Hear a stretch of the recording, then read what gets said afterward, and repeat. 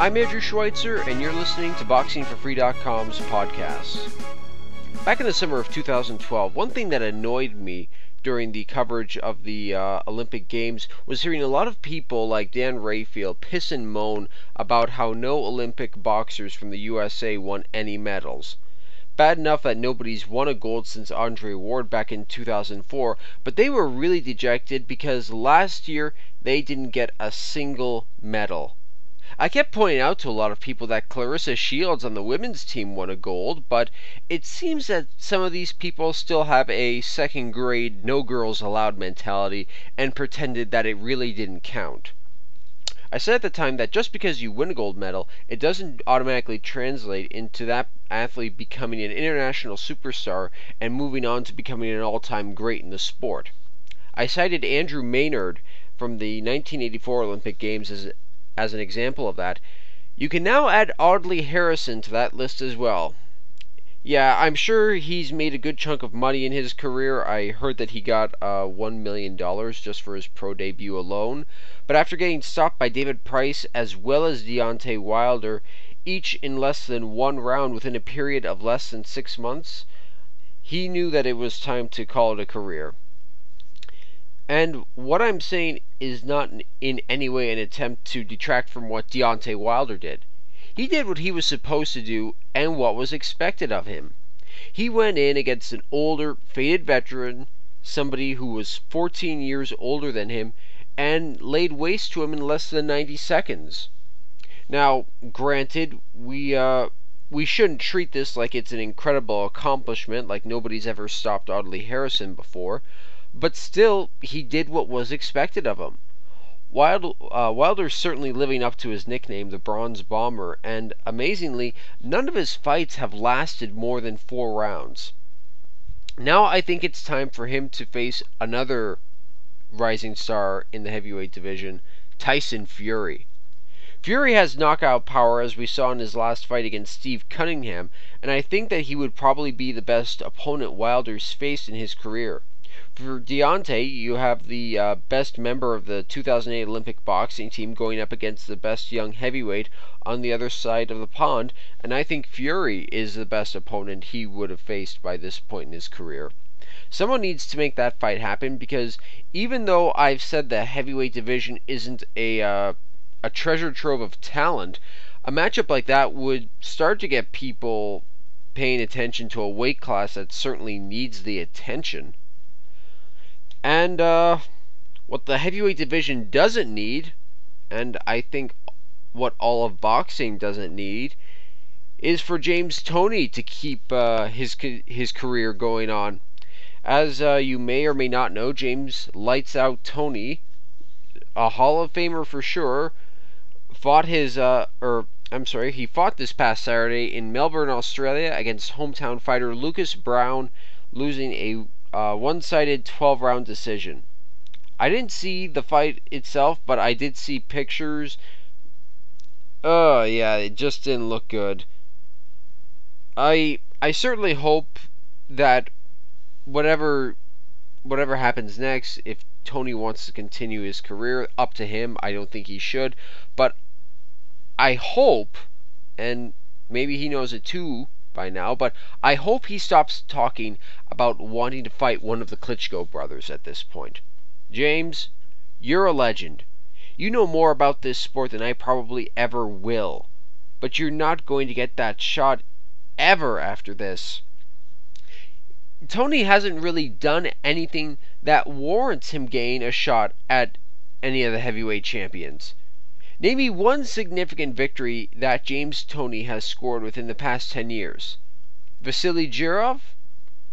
Well, that's kind of stretching over the 10-year mark. I mean, if you're doing it 10 years from today, yeah, you're kind of stretching it, but it happened in 2003, so I'll let that slide. That was April of 2003. Okay. What else? Okay, he did score a knockout of Evander Holyfield that same year, but was Holyfield really any good after fighting Lennox Lewis? Yeah, he did win the heavyweight championship a 4th time, but that was in the dullest trilogy of heavyweight championship fights I can think of, and that was against John Ruiz. And speaking of John Ruiz, that fight in 2005, that was a great demonstration of Tony's ability in offense as well as defense. I mean, that shoulder roll that he would do, oh, that's beautiful. I like to watch that fight every once in a while and just see how he did that. It's beautiful. But sadly, all the goodwill that fight gave him, I got pissed away very quickly, because as soon as Tony pissed, they said, "Hey, there's anabolic steroids in your piss." After that, nothing really impressive stands out. A no contest with Asim Rahman? I mean, I don't know. Also, why does he always come into fights looking really out of shape? I mean, can he not put in a Billy Blanks Tybo DVD, just do that for an hour a day after his regular boxing workout? I mean, I have respect for James Toney, but time to call it a career. We'll see you at the buffet. And it seems that a lot of people are also saying that Amir Khan may have to call it a career sooner than he may like, unless he can really change his style and avoid getting hit so much.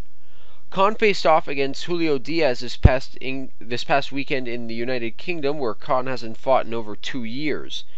He was down in the 4th round, but was able to get up and win the fight. However, there were a few times in the 10th and 11th round where he did look out on his feet. Vladimir Klitschko was able to change his style after some knockout losses, and in fact, he only lost one fight after he started training with the late great Emmanuel Stewart, and that was their first fight together. After that, he's been undefeated for the past 9 years. I don't see the same thing happening with Amir Khan and Virgil Hunter. I really don't. He keeps talking about how he wants a fight with Floyd Mayweather, and how if he loses one more, he can forget about getting a fight with Floyd. Amir, I think that you should have stopped thinking about Floyd the moment Danny Garcia knocked you down, and you had no idea where you were. People have got to stop trying to make themselves a big name via Floyd by saying, "Oh, I want to fight with Floyd Mayweather," when, all you're doing is beating somebody who doesn't warrant a fight with Floyd Mayweather. Manny Pacquiao didn't make himself a big name by doing that. He did it by going into the ring, beating the ever-loving crap out of whoever was in front of him. And he just let the fans decide. He let it build. Anyway, I think that Amir is going to have to work a lot harder with Virgil Hunter if he wants his career to continue to be successful. I really do. Meanwhile, the last person to beat Amir Khan, Danny Garcia, was able to score a unanimous decision over Zab Judah this past weekend, and even had Judah down in round 8. I was thinking that this might be a tougher fight than it turned out to be. Judah is a really good fighter for the first 4 rounds of a fight. After that, something happens. He wilts, or the talent just it stops coming through. But he just doesn't seem to be as good. I mean, unless he wins all 4 rounds, then something just seems to switch off. He loses confidence. Like, oh no, I've lost the first 4 rounds. What am I going to do? I don't know. Maybe that's just me, but I've always seemed to think that Zab Judah's a really good fighter for 4 rounds, and after that, I don't know. As for what's next for Danny Garcia, I would really like to see him take on some of the other younger stars of the 140-pound division. Specifically, people like Lucas Matisse, Mike Alvarado, Brandon Rios. Those are fights that would put butts in seats, especially if it was someone like Mike Alvarado. And speaking of butts in seats, This weekend is the most anticipated fight of the year so far, as Floyd Mayweather Jr. puts his undefeated record on the line against Robert the Ghost Guerrero. This is a fight that I've been looking forward to for quite some time, as those of you who follow the podcast know. I've been interested ever since it was announced that it was going to be Devin Alexander instead of Guerrero. But anytime Floyd fights, it's going to be a big deal, and he's made sure that this fight is nothing less than that with his new deal with Showtime, and as well as what the next 30 months leading up to his retirement are going to bring. So, how do I see this fight going down? From the opening bell and for the first few early rounds, let's say 3 or 4, I think Guerrero is going to try and take control and get ahead on the scorecards. Guerrero has to be careful not to be too wild with his punches, because if he gets careless, Floyd is going to exploit that, and he knows how to. He'll also try to get Floyd on the ropes and keep him there, but I anticipate that Floyd is expecting this, and I'm pretty sure that if you're undefeated for as long as he's been, you know how to fight off the ropes and do it well. I think Robert is going to have some good moments in this fight, but Floyd's going to have even more good moments. Remember in a previous podcast when I compared Floyd to the Borg from Star Trek? Like the Borg, he has the ability to analyze and adapt to what an opponent's doing or done to him. We've seen him do it in the past. De La Hoya's jab was giving him trouble for a little bit. He was able to overcome that. That or De La Hoya just stopped jabbing, but who knows. Either way, Floyd was able to do it. Shane Mosley, it looked like he might have Floyd out in the second round. Floyd was able to come back after that and clean Mosley's clock. And yes, Miguel Cotto was able to get Floyd Mayweather to bleed, but this isn't Predator. Just because, if he bleeds, we can get the decision. Yeah, you can, but it's going to be really hard against Floyd. I think you have a better chance against the Predator. He did get tagged in his last fight. Yes, he did bleed more than most of us have ever seen before, but other than that, were there any real signs that he was slowing down? In my eyes, no. I do like Robert the Ghost Guerrero. I mean, and that's not just because he follows me on Twitter, but he does seem like a genuinely nice guy. But I don't think this is going to be his night. I'm not saying that he's going to get knocked out, but I think that Floyd Mayweather is going to get a clear unanimous decision for this fight, 117 to 111. I am not predicting any knockdowns.